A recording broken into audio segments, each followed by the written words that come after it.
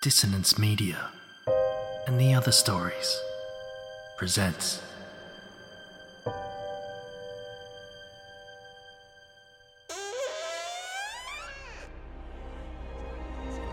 Step into the abyss of After the Gloaming, a gothic fiction podcast that delves into the depths of human emotion. Unyielding love, revenge, internal struggles, and restless souls await you in 9 haunting episodes, where dread, fear, and rare glimpses of eerie happiness linger. Dare to listen on your favourite podcatcher? After the Gloaming beckons. Search now, but beware. Innocence will be left behind.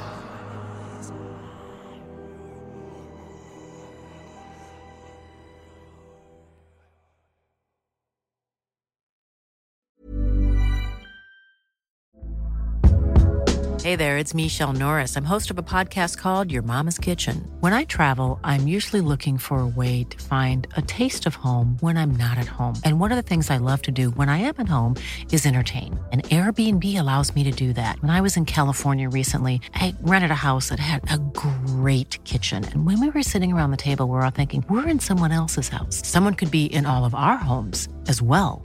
If you have a home, but you're not always at home, you have an Airbnb. Your home might be worth more than you think. Find out how much at airbnb.com/host. Many of us have those stubborn pounds that seem impossible to lose, no matter how good we eat or how hard we work out. My solution is PlushCare. PlushCare is a leading telehealth provider with doctors who are there for you day and night to partner with you in your weight loss journey. They can prescribe FDA-approved weight loss medications like Wegovy and Zepbound for those who qualify. Plus, they accept most insurance plans. To get started, visit plushcare.com/weightloss. That's plushcare.com/weightloss.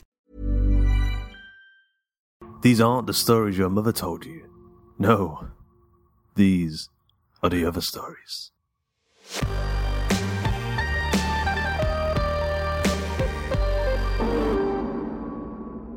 Foster's Rule.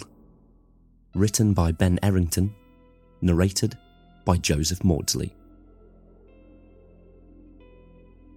Snake Island, or Ilha de Queimada Grande, as it's known to most, is situated off the coast of Brazil and is often described by many as a place where nightmares are real. Humans haven't inhabited it for many years, but there were occasional visitors. Scientists gathering data on the various species of serpent that populated the landmass.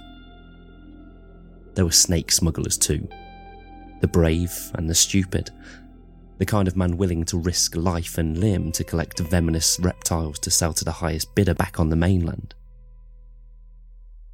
But that wasn't why Brendan and Sam had travelled to the treacherous island. They'd paid those with knowledge of the place a huge sum to get them across the water. A journey that took well over 2 days due to the crew's insistence that they needed to avoid the patrols of the Brazilian Navy. They'd paid even more to the experts they knew could be bought, who provided them with anti-venom in vials that could have been tap water for all they knew.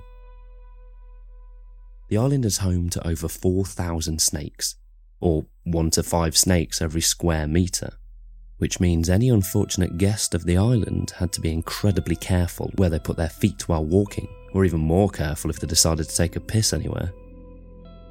When the boat arrived at the island, a dinghy took the pair to the coastline. There was no beach, just jagged and slippery rocks covered in green algae. Their guide gave them some basic instructions in broken English, but Brendan was hot-headed and overexcited, ignoring most of the words from the sailor, as he admired the vast green hilltops of the island. They tied the boat to a wooden stump and dismounted, helping each other across the ice-like surface that their boots found it almost impossible to grip onto. The heat was unbearable, and Sam, usually the calmer of the two, was cursing at the top of his lungs. "Fuck me sideways, it's hot." Their destination was an automated lighthouse in the centre of the jungle. The journey there was laborious and slow. The overgrown terrain not allowed the men a direct route. They used machetes to carve a path through, often having to swing at vipers and serpents to deter them from lunging with unholy sharp fangs. It was those snakes, the golden lance heads, which despite their average size of 1/2 metre long, had flesh-melting venom that made their bites deadly. Slippery motherfuckers. They wore specialised thick walking socks and had gaffer taped the bottom of their trousers and cuffs of their shirts, as Sao Paulo locals, who told various stories of injury and death, had advised them. They were sodden with sweat by the time they reached high ground, and near exhaustion by the time they'd found the lighthouse, a faded white beacon amongst the lush green. They soon found what they were looking for. Their former partner, dead, at the top of the building with a large rodent nesting in his hollowed-out ribcage.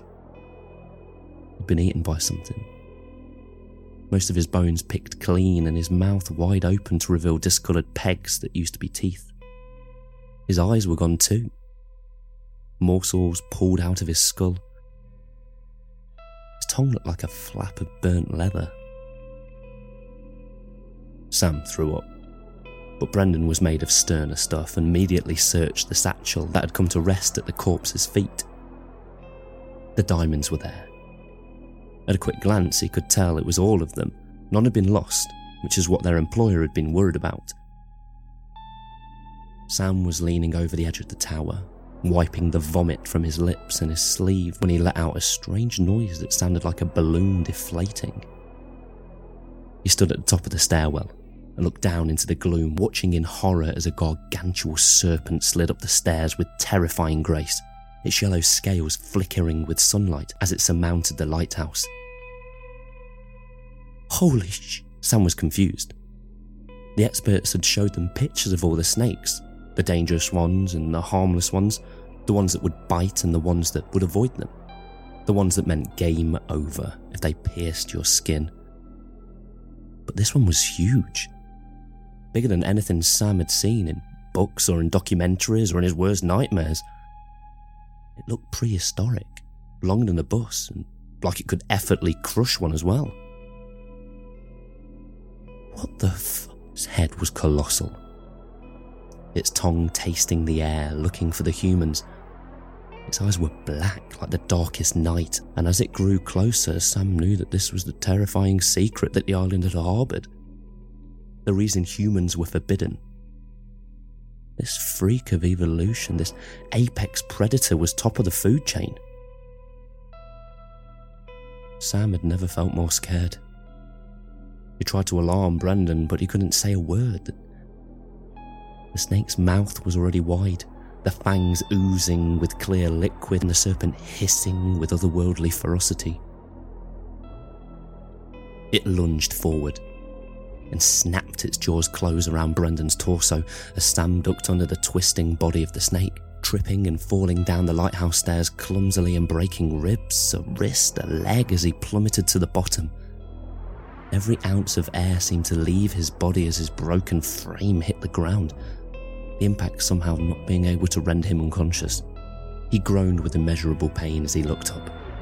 The twisting shape of the immense snake as it swallowed his friend whole briefly blocked out the brightness of the vibrant sun. He watched with horror as the shape of Brendan's still live body slipped down the throat of the serpent. And when he realised he could not move, he knew that he was next. He had the Queimada Grande would be his final resting place. All that was soon to be left of him was just a pile of festering, half-digested bones. It was then, due to the shock, that Sam drifted into the embrace of unconsciousness. At least he wouldn't be awake when he was eaten.